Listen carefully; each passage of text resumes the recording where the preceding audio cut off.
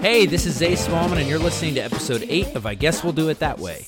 Today we're talking about self-doubt and what it's like to invite rather than run away from judgment. I Guess We'll Do It That Way is presented by Mama Bear Studios. Mama Bear's mission is to create entertaining works of art that explore our humanity. If you like the show, please subscribe and rate us on iTunes. Okay, here's episode 8.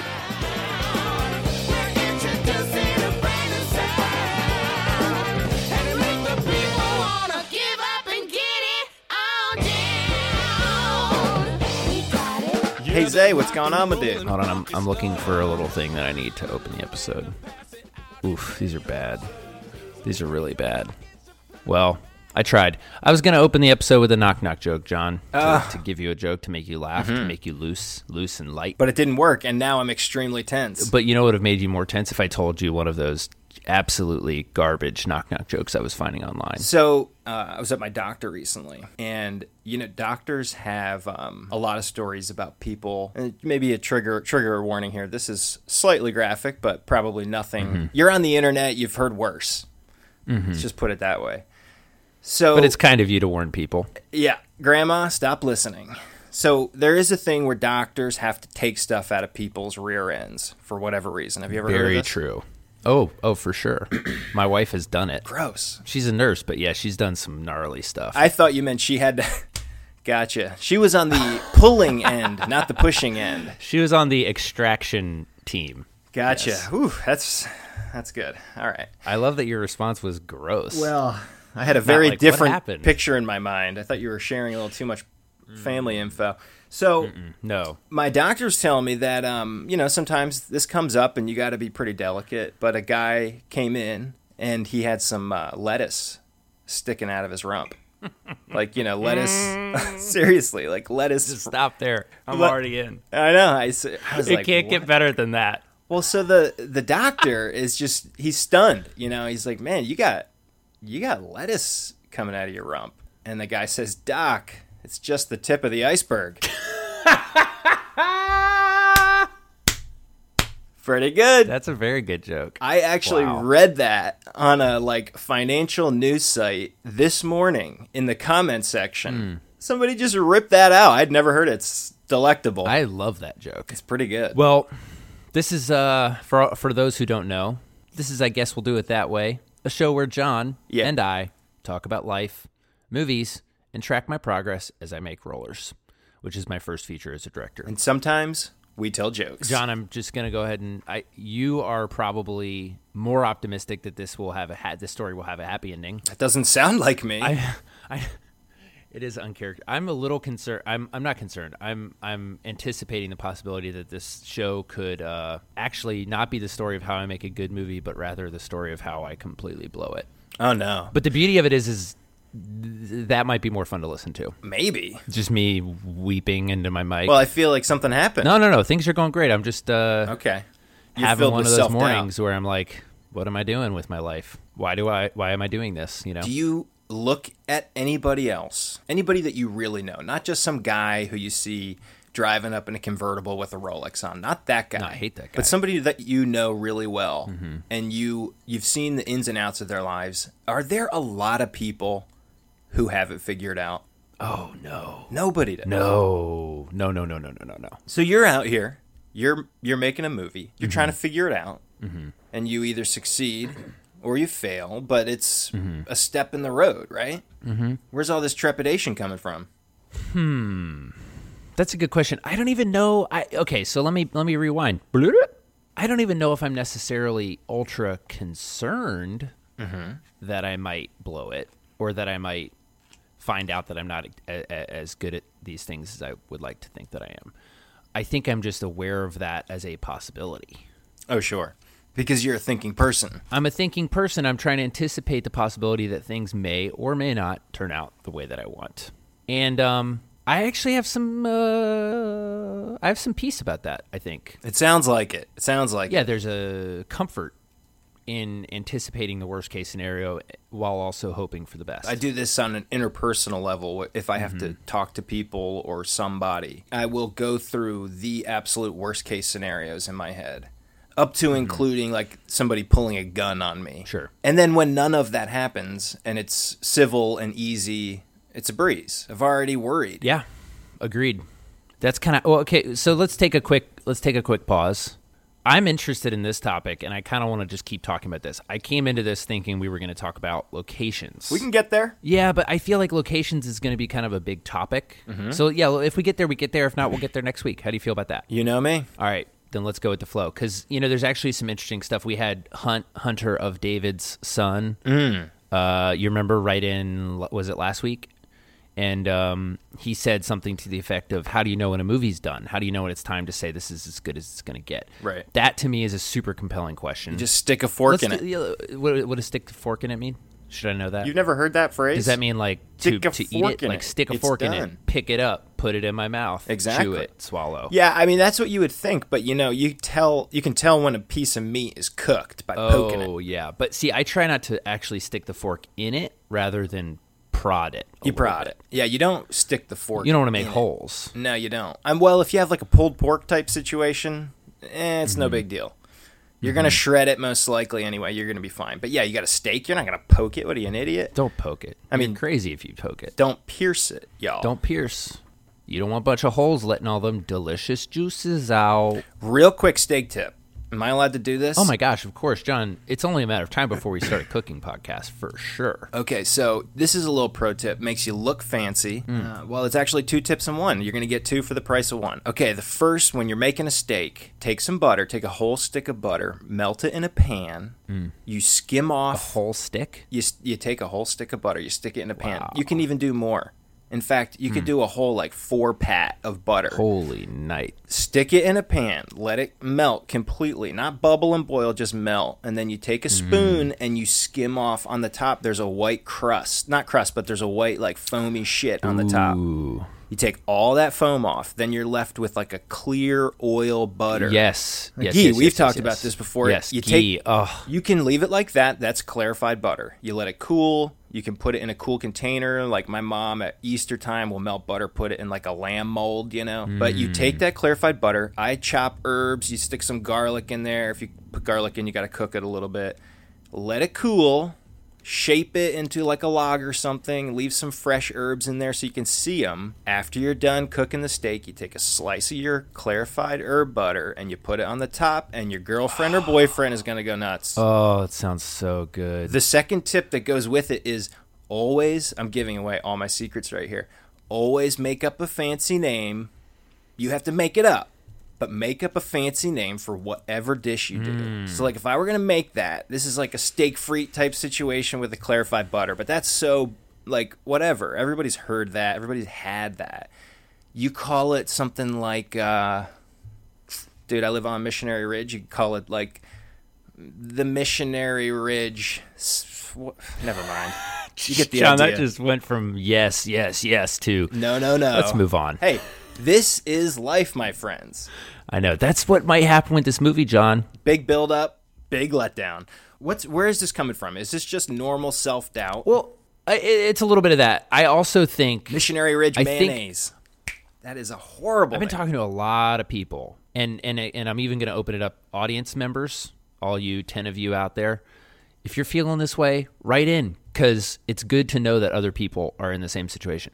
I feel like there's something in the water right now. There's crazy amount of change happening all at once. And I just keep talking to different people who are like, I feel like I'm at a major transition point in my life, and I feel like there's something coming, or there's something on a much broader sort of universal level that is being shaken up and changing. And I don't just mean in politics and all that kind of stuff. I have this deep, I wouldn't call it dread at all, because it's not dread, but a deep sense of, I've been reading the book Dune. Have you read Dune? Yeah. Well, I started to read it, and as soon as they got into that made-up language bullcrap, I stopped reading it. Are you sure you're not thinking of Lord of the Rings? Same feeling about it. I strongly dislike Lord of the Rings. If there's not a made-up language in it, I ain't reading it. I just, come on. They speak 95% English, but they call water Aquadel. Give me a break. Oh, my gosh. No. You're talking about the Fremen. The Fremen they're bilingual, bro. Dude, it's so absurd to me. But it doesn't matter. I started to read Dune because I know it's a classic, and I I think I gave it Well, away. that's okay. No one has to finish books they don't like. Yep. This isn't grade school. Point of bringing up Dune, here's the only point of bringing it up. He talks about, because he's kind of this like messiah figure and all this kind of stuff, and I, like most people, I got a little bit of a messiah complex. I'm willing to admit it. I think I'm way more important than I am. And I think when I read books like that, I tend to sort of place myself in his shoes. Anyway, the point is, he mentions at certain points he feels this doom, this weight of the future on him. Right. And he feels like something is coming, like he's being prepared for something. And I kind of I feel like I keep talking to people who just, in some form or another, feel like this is the lead up to something as opposed to sort of the thing itself. And I mean that in a sense that is different than we're always in transition. Our lives are always evolving. Things are always changing. That's a given. It's different than that. It's a deeper, more mysterious feeling. Does that make any sense at all? I feel like Yes. I'm totally... Okay. Well, I have a couple thoughts about this. So I was driving home today and I heard on public radio, they don't do ads, they do underwriting, which is a joke because it's an ad. Let's pause. Is NPR really going to do like some intense investigative journalism of Kaiser Permanente or something like that? Right, Of yeah. course they're not. Well, No. we say yeah, that, right. but famously, and this actually ties into Chattanooga, there was a company, Archer Daniel Midland, ADM, that had that. Oh, yeah, the wheat. Yep, yeah, they had a big scandal, and they are a huge, or at least they used to be, a huge underwriter of NPR. And This American Life did a huge expose of them. Okay. And they started the episode by saying they are a major underwriter of NPR in this show, but here we go. I take it back. I was proud of them. I don't know what happened after No, that. But that is very admirable. Ira Glass, you used to be a great, great man. And now, here we are, buddy. Move aside. We're coming for you, Ira. So I heard Get on out the way. NPR in one of their little ads this morning was it was for a gala, a GALA, that a local food bank was having, right? To celebrate their like great success in doling out food to poor people. And the theme of their gala, or gala, if you will, was the Roaring 20s. They're going to have cocktail party, flapper dresses, the whole and I heard that and I thought, the irony, there's almost too much irony. It feels like an Onion article. Yeah. So you're going to celebrate giving food to poor people by dressing up and representing a time of extreme excess that resulted, or that sort of peaked in the Dust Bowl, the Great Depression, World War II. That's how you're going to celebrate your success? It seemed bizarre to me. That's so weird. It seemed very bizarre, and it's almost like, without strange realizing it, they are signaling the reality that income inequality has never been higher. I'm not even talking it's not a political No. This is argument a I'm state. making. This is a fact. It's just reality. There is a wide chasm between rich and poor. Yep. The market is going absolutely bananas. Somebody sent me a chart this morning of the number of days that the extent of previous bull markets, and we're tied for the absolute longest bull markets, like 3,500 days or something like that. Whoa. And you just look at something like that and you're like, this has got to change. This is going to change. And it's going to be painful. Right. And again, you talk to people who aren't referring to any of those things, Yep. and yet they feel the same type of barreling towards some sort of unknown conclusion about their personal lives, completely independently of the national political situation, completely independently of the American economy. And I think that's interesting. I do too. And I would argue that I think the political realm is just echoing the sort of zeitgeist of America right now. And that is to say, people can sense, people feel the upheaval that is coming. And possibly it's because of technology or climate change or whatever. I don't know. But people feel stuff. And they, whether consciously or unconsciously, they will exhibit behavior based on this feeling. Well, so one of the things that I think I'm thinking about a lot, and it kind of relates to all of this. And hey, listeners, I'm sorry if you're bored because we're not making you laugh, but you know what? We're just not always going to make you laugh. I'm interested. John, are you still interested? I got some more lettuce jokes, I could tell. All right, save a lettuce joke for. I think we got probably another 3 minutes before people start turning it off. In 3 minutes, let's hear another lettuce joke. How about that? I got to come up with one. So I'm at my chiropractor. Oh boy. So I was sitting at a place that I like to eat sometimes. They do doner kebabs. Sorry? That is apparently the pronunciation. I'm sorry. It looks like donor, but I was told by the man working it's called doner kebabs. How is it spelled? It's like it's a Donner lavash, Party? Doner, I think. You know the Donner Party, don't you? The Donner Party was crossing the Transcontinental Divide, right? I don't know. Why did I even say that? It's an unnecessary detail that I can't confirm. I'm not even positive I know what the Transcontinental Divide is. I don't even know if I do either. Why did I say that? People here always talk about the ridge cut. I literally live a second's walk, maybe 45 seconds from where that is, and I have no idea what John, it is. You're about to get swamped. People are just going to come find you, baby. Yeah, good luck. Thousands of houses within seconds walk of the ridge cut. I don't even know what that is, though. You're actually not that close to the ridge cut. Apparently, I know. You're a little further away from there. I know less about it than I thought. Well, I know less about the Transcontinental Divide than I thought. I don't even know why I chose to say that. The Donner Party is probably 150 years ago. Some people are crossing. They're trying to get to California. They get stuck in a giant snowstorm in the mountains, and eventually they start eating each other to survive. And some of them did survive, I believe. Is that a proper? Yeah. We'll put a link to the show notes with the real story. Well, it's one of those cases that enters the just common speech, whenever you talk about cannibalism, it's Donner Party. How do we get on Donner Party? It doesn't matter. Because you were eating Donner samosas. That's what it was. I was not eating samosas. Oh, quick update on the Indian restaurant. Oh, this place is so good. Went back, got non-bean related things and less spicy things. I felt like $1 million. Oh, there you go. Beans are bad for me. I'm a pretty much a zero bean diet at this point. Yeah, I mean, I don't think they give you much. No, they don't, and they really wreck me. Unfortunately, intestinally, you mean? Mm-hmm. Yeah. Well, it's not a mystery. I mean, there's an enzyme in beans that your body can't break down. It's fine though. Point is, I was eating a Donner, doesn't matter, at a place that I like to go, and they were playing on the TV, Chive TV. Are you familiar with Chive? The Chive? No. Okay, I'll put a link to it.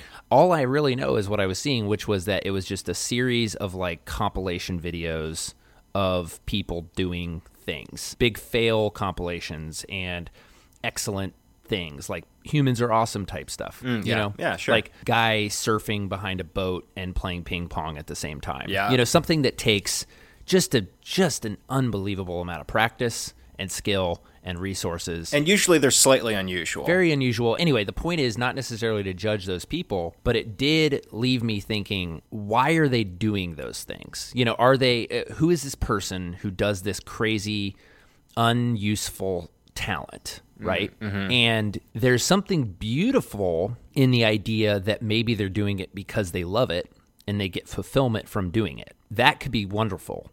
What is very depressing thought to me is if they are doing it so that they can be seen on the internet doing it, and the absolute pinnacle of them doing that skill is being a 6-second clip in a compilation video that gets seen by 500,000 people, and they are literally one of 55 people within that compilation. And if that's why they're doing it, that sucks. That's very empty. It depends. I mean, that's empty for you. I have so many thoughts about this. One, I think most... Well, but I'm curious because my point is I'm not saying it's bad for them to do it because if they like it, but I think there are a lot of people out there who they are doing it not because it's fun for them and they just happen to be recording. They're trying to think of things that they can do that no one else has done just so that they can get seen. But I just don't see the point of that. There's a lot of that. I mean... But before I say that, what I'm going to say, I think most of those people, I think it's actually probably 50-50. I think 50% are fame seekers, but I think the other 50% are just uncles. Dude, when you're an uncle, like every time I see my nieces and nephews, I'm always trying to think of wacky stuff to entertain them. Mm-hmm. And they don't live with me. Like, you do wacky stuff around your kids, and like they've seen it before. They've seen your dance moves. They don't care. Mm-hmm. By the time they're 10, they're like, whatever, man. You can still make them laugh and stuff, but it's a job. But your nieces and nephews who you rarely see, who think you're cool, I was juggling water balloons, and the only reason I can juggle is because I'm an uncle. Like, I sort of learned when I was a kid, but I perfected the 3-ball juggle so I could impress my nieces and nephews. And I do it every time I see them, and they love it every single time. They're blown away. Okay, but, John, no offense. I'm not talking about 3-ball juggling, bro. Yeah, but I don't have as much time in my hands. So the guy who, for the first time, he did the surfboard behind the boat, right? And the nieces and the nephews went crazy. And after he did it like 6 times, he's like, I got to take this to the next level. And he's pretty good at ping pong, and he incorporates it, and boom, you got I got no problem with that. That sounds like the right reason to do it. Anyway, part of the reason I'm bringing this up is because I think I had this moment of clarity where I realized I don't want to make things that I don't want to make. And I want to say right now, this is coming clearly from a place of great privilege in a sense that I even get to have any say whatsoever. Right. I pictured a what I do. girl. I picture some girl in Bangladesh listening to this as she stitches Nikes. Like, oh, you don't want to make stuff you don't want to? Yeah, exactly. Cool. No. Here's the thing. I am so aware of how privileged I am, and I try not to feel guilty about it, but at the same time, it's a reality. Are you white? I'd rather not say. That's a smart move. Point is, I'm incredibly privileged compared to almost everyone else in the world, and I acknowledge that here and now, and I'm thankful for that because I get to take risks, I get to make choices, I get to try things, I get to fail, I don't end up homeless because I failed once, all that kind of stuff. But given that, I think I have a responsibility to use that well, to use the time that I've been given well, to use the resources and the privilege that have been given to help other people and all those kinds of things. But I just realized, not just from watching those Chai videos, although I think that was a good sort of way to crystallize it in my mind, but I just realized, like, whether if it's movies, if it's anything, a TV show, this stuff is just kind of too hard. It takes too much, you know. It's not just too hard to make a living, but it's like if you're lucky enough to be making a living, it's very difficult to actually have any sort of a balance in your life. And so I just began to realize that, like, the only reason that's worth it is if I'm actually making stuff that I really care about, you know? Sure. I mean, I don't want to wake up and realize I'm in a hamster wheel. Well, you are. I mean, you're on Earth, you know? Yeah. Let me list out, like, let's say you make the movie. Yeah, let's talk some specifics. Yes. Yeah, exactly. So you come to conclusion, and it gets reviewed. You get 5 reviews, and each one is like, this is trash. Like, whatever. It's just, they're terrible. Every single review is terrible. How do you feel? First of all, I'm sure I would feel horrible. I'm sure I would be utterly devastated. But would this constitute a failure in your mind? Basically, I think the first question that I would need to ask myself in that case is, who was I making the movie for, and what kind of movie was I trying to make? Because if I was making a movie with certain goals, such as to do something that intentionally doesn't fit any sort of a framework that any sort of a critic would be judging the movie through, then it's difficult to say that them hating it would be a failure. Now, I can say pretty confidently that that isn't the goal, and that I am trying to make a movie that connects with a broad audience, that connects with a lot of people, that critics theoretically would like based on the criteria that it seems like they tend to judge popular movies with. So in that sense, yeah, that would be a failure, and it would be devastating.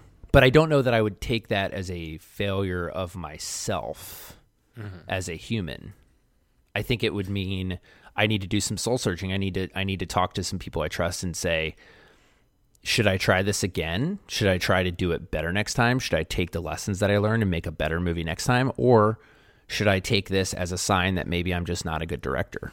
Yeah. And that maybe I should find a different career. I think a lot of people's tendency is to never put themselves in a position where they'll have to find out this isn't for me. Most people haven't necessarily done what you've done, in the sense that a lot of people just find themselves in a career. It's not necessarily what they decided to do or want to necessarily do, but there they are.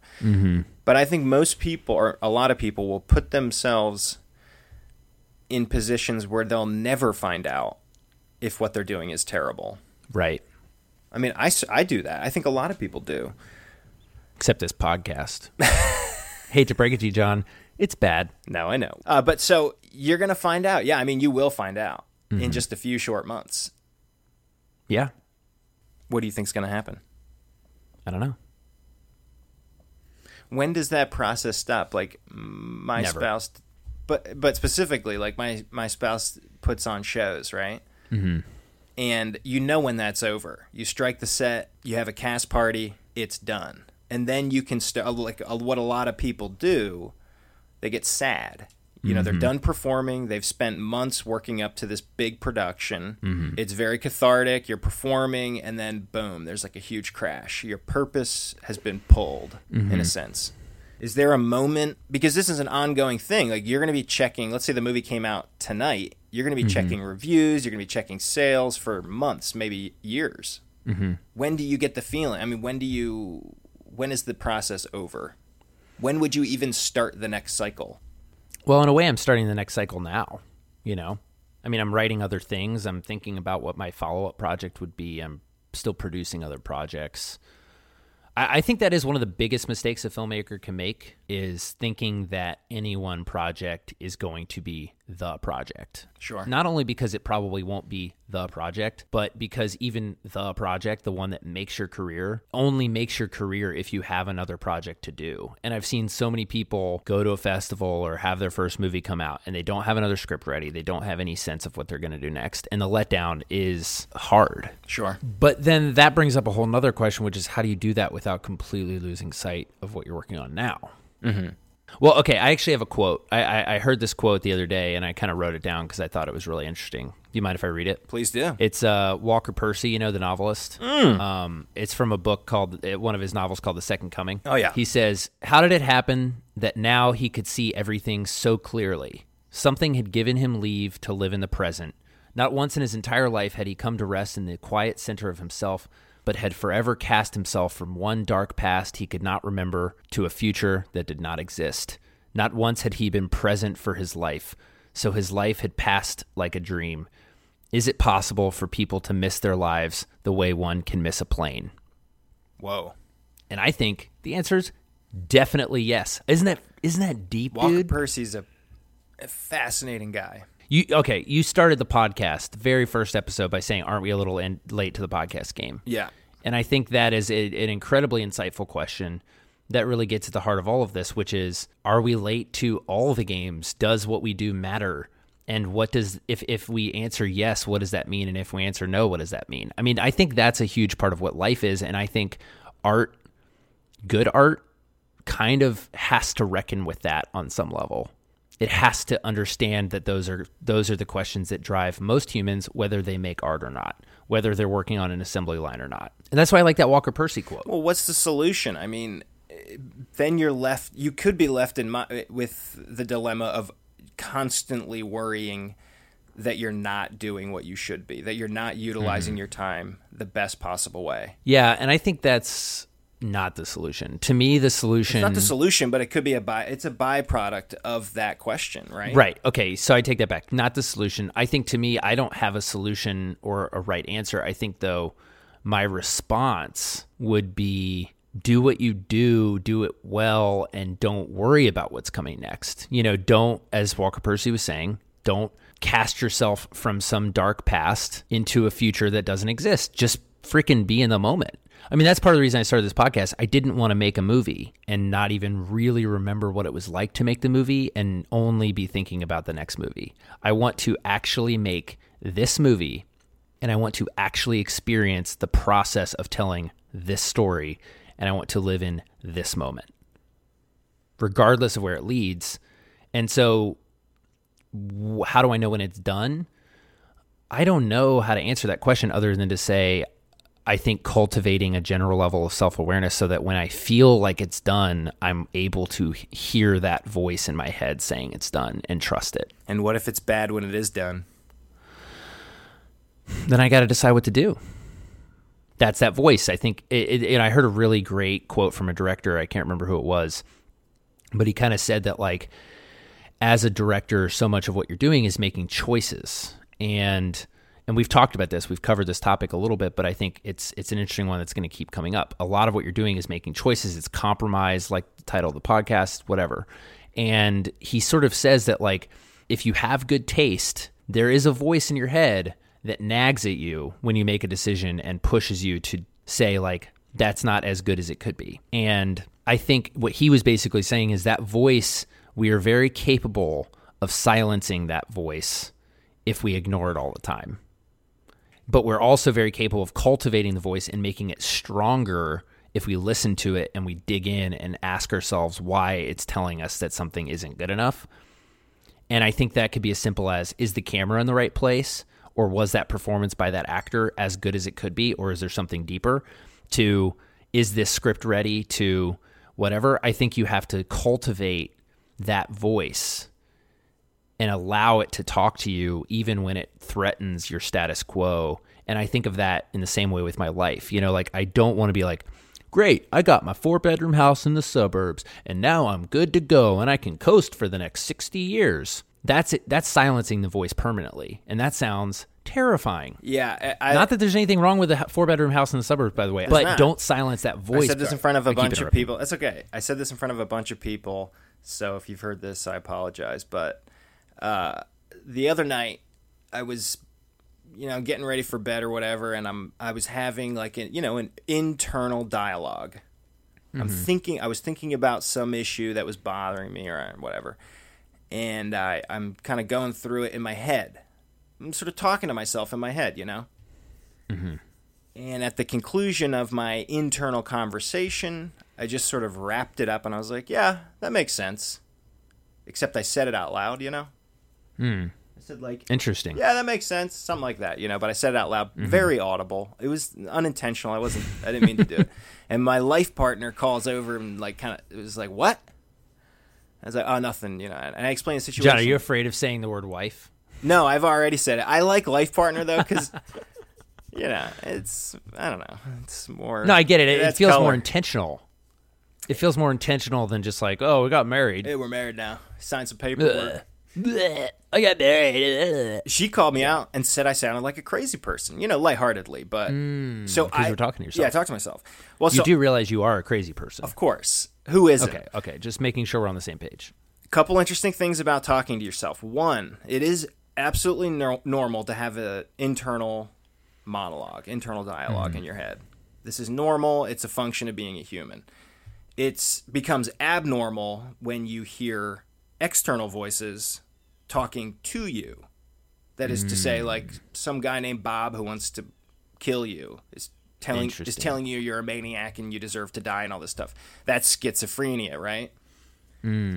Interestingly, though, and that's called an auditory hallucination. Oh, hold on.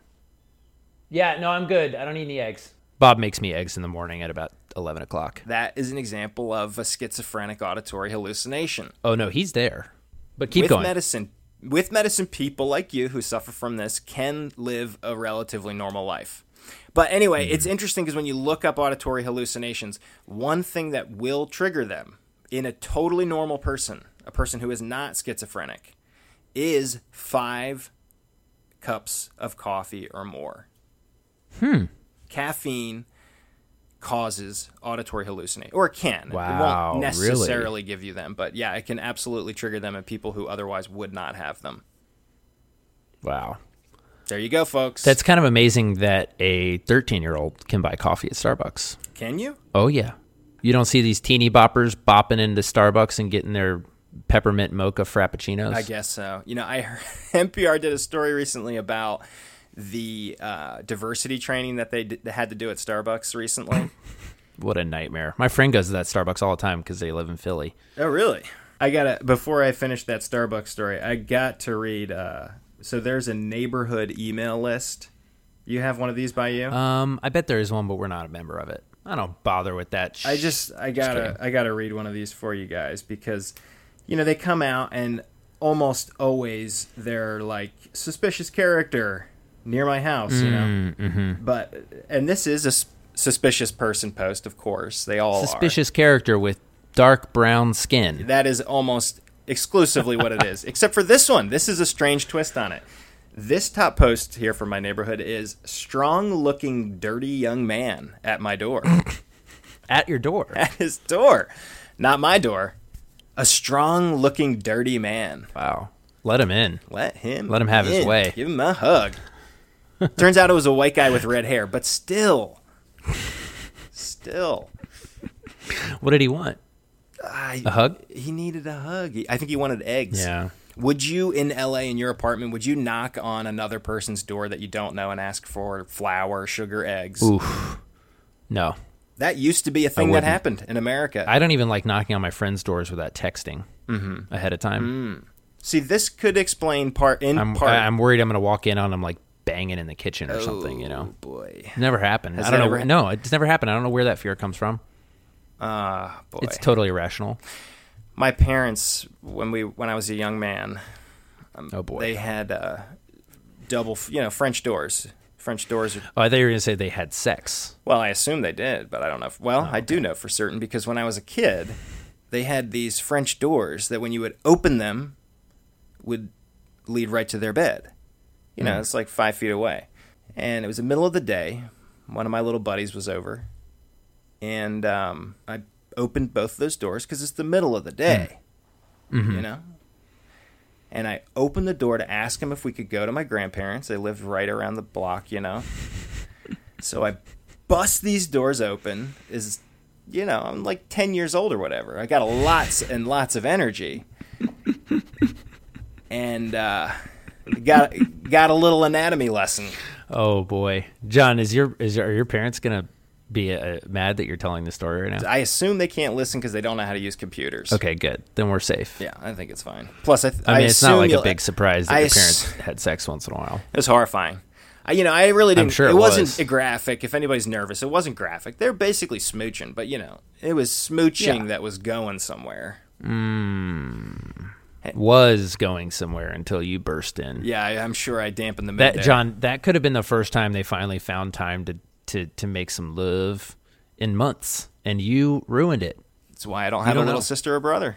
Oh my gosh, that was your chance. You blew it. Walker Percy helped get a book published called The Confederacy of Dunces. Have you ever heard of this book? I have heard of it. So this book, real quick, was written by sort of a strange loner guy, lived in New Orleans. He wrote this Pulitzer Prize-winning masterpiece, but he could not get it published while he was alive. Mm-hmm. And he committed suicide. His mom found the manuscript, spent a year or years trying to get it published. Nobody would publish it. She finally went to Walker Percy, who was a professor at a school in Louisiana, and he got it published. Mm-hmm. And then it won the Pulitzer Prize. Are there any directors who have made one movie that is an absolute masterpiece and then retired? First movie is just an absolute masterpiece, and then they do nothing else. I don't know. We'll have to do some research. I want to know too.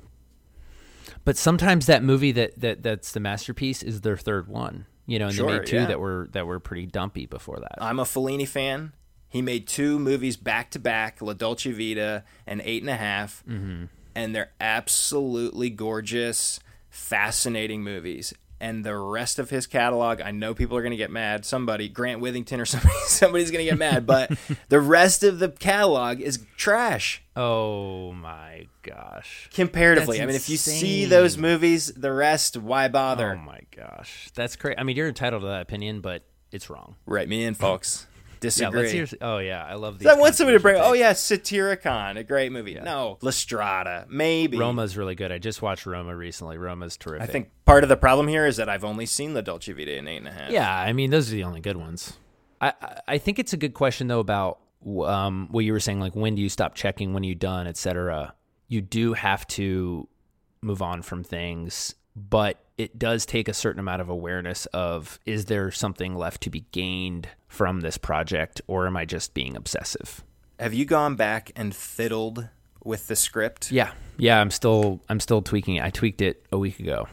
And how dramatic are these tweaks? This one was pretty decent size. I'll go ahead and say, basically, in the previous version, the two siblings that own Rollers, the venue, they bought it because their parents passed away. And they grew up there and they loved it.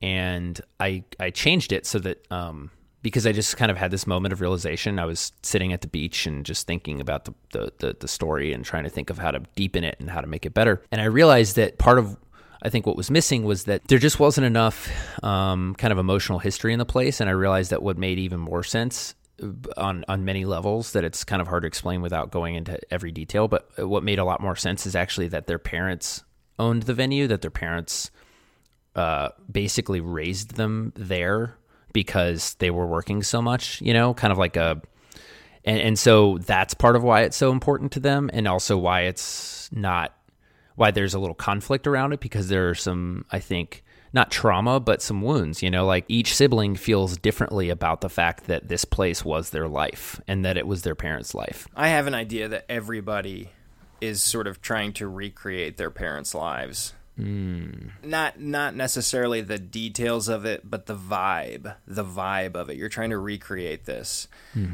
And it manifests itself in different ways, but we're all trying to become our parents in various ways. Let's get specific. Do you feel like in what ways, without going into too many personal details about your family that you don't want to go into, do you feel like you're doing that? No, my dad died when I was a little child. My biological dad. So I'm forging my own path. I say lightheartedly, but it is true. I mean, I don't have any of my relatives that I would be able to look to emulate they're gone. They're overseas, they're in Greece, pig farming. Yeah. So, I have an adopted family and I have siblings, but they're not biologically like me. I mean, I look at them and I love them, but they're not. My dad is not similar to me almost at all. We have a really close relationship. He raised me, but we're not similar. Yeah. But, for instance, the raising children in a place, my own kids are, in a sense, spending the majority of their waking life in a school, which is what happened to my spouse, my life partner. She spent most of her life growing up in a school while her parents worked there. And that's what's happening with my own children. Right. And what's interesting about that is that can be, I think what's hard about life is that can be great and it can be challenging, because I was in exactly the same situation. I didn't realize that I was writing a movie about a concert venue because I basically grew up in a concert venue. I didn't grow up in a concert venue. I grew up in a church, and much more specifically, I grew up in the music ministry that my dad talked about last week. And so I grew up doing music. I grew up being around my parents who were doing music. I grew up in the building where all of that was taking place. And then I saw all of it change and basically become dismantled because it was time for it to end. And that's a lot of things. Like, that's good, that's bad, it's sad. It was hard for me in certain ways. It was hard for my parents in other ways. But that's a really good observation. I don't even think I didn't realize it until afterwards. What did your own dad do? He told us himself. He essentially was the director of all of these moving parts at Sandtown, right? Well, he was the director of specifically the music ministry, and then he was involved in sort of the board that oversaw the entire thing. But he was not like the CEO of the major organization. Well, I don't want to force the analogy, but seems like, was he directing music for Sandtown? Oh, yeah, no, and he was kind of running the organization. He was raising money. Right. He was creating sales strategies. He was hiring staff. Yeah, exactly. He was creating stuff constantly, constantly putting things out and finding audiences and going on tour.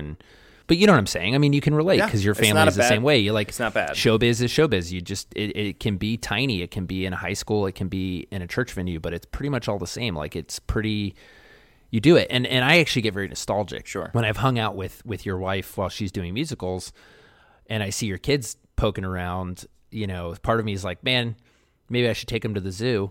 And then part of me is like, no, man, like, I had a blast, like, running around these big old buildings and seeing sets and props, and I loved that stuff. What if I kids was bored want a lot of time, but I loved it too. Kids just want proximity. They want to be with you. They want to be near you.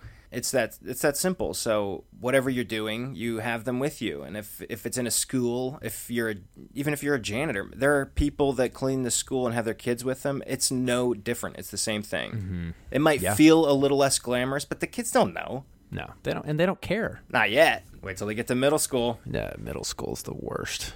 Well, I think this has been a good, productive conversation. This has been fun. I feel like Have you both. enjoyed it? I feel a little sad now. I know, I'm a little bummed out. But you know what? I mean, the real solution to all of this is just to put one foot in front of the other. Keep going. Yeah, that's kind of how I wanted to conclude it. Is just part of the reason I'm not worried is because I just don't know that our brains are even wired to understand all of these things. I think all we're really supposed to do is ask the questions, and the process of the discovery and the process of digging is the point. The point is not where you get. The point of making a movie is to make a movie. That's true. I think. Well, the point of making a movie is to make the best possible movie that you're capable of making. Absolutely. But my point is, the point of making a movie, the unfortunate reality is that there's a lot of money required to make a good movie, and that's where it gets complicated. But on its purest level, the point of making a movie is to explore the art form and to tell the best story you possibly can through the medium of film. That is the point. That's the goal, you know? So just do that. Yeah, no big deal. It should be easy, right? Theoretically. I don't know. I feel good though. I feel like this was an important conversation because I don't know how to talk about how to make a movie without talking about why we're making the movie.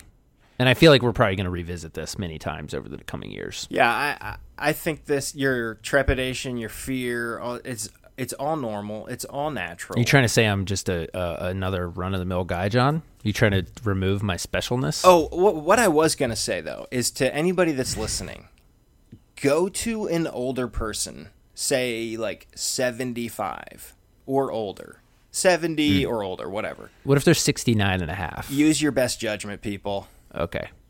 Go to that person and ask them this question. So, Bob, you're getting towards the end of your life. What do you think? Did you do it right? And really watch their answer. Not what they say necessarily, because you'll know. Like, oh, yeah, it's been a great life. I got 4 kids. You know, you're going to get some of that bull crap. But, like, really look at them when they're telling you, and you'll know. Most people have not ever been asked this. It's slightly shocking to be asked that question. But you'll get some candid responses. You know, depending who you ask. But I've learned a lot of crazy stuff about people by asking that question. Cool. Give it a shot and write to me. What about this, John? Yeah, I was going to say, if you want to ask someone else older, write them. I don't think we probably have too many 75-year-olds listening. No. But we got a 20-year-old guy who knows a 75-year-old guy. For sure. Go ask them. No, but see, I want to hear those answers, but I also kind of want to turn this question on you first. I'll answer it, and then I kind of want to wrap up the episode by asking audience, you may be 20, you may be 40, give us like 1 to 3 sentences about why you think you are or are not doing it the right way.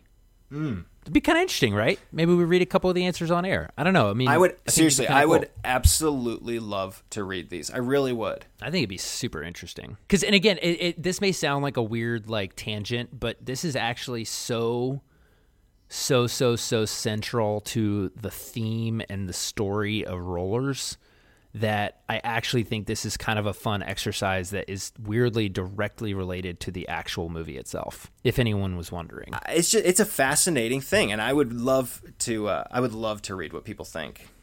Yeah. I really would. And I would also say, just for parameters, make it as long as short as you want. Obviously, we may not be able to read super, super long answers, but we do want honest answers. And if you want to be anonymous, just say so, and we will gladly keep you anonymous. That's not the point. The point is not to connect these things with individual people. The point is to understand how other people think. Yeah. But guys, the more lurid, the better. Oh, let's get some nasty details.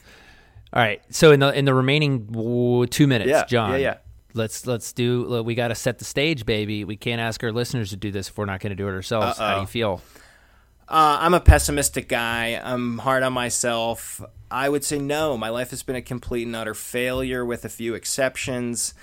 Those exceptions being most of my life. So my family, right. That is, of course, the most important thing. So what you're really saying is your life has been a total failure within about 15%, and then the other 85% has been great. Yeah, I mean, it is actually successful, sort of. If I stepped back and looked at it, I would be pleased.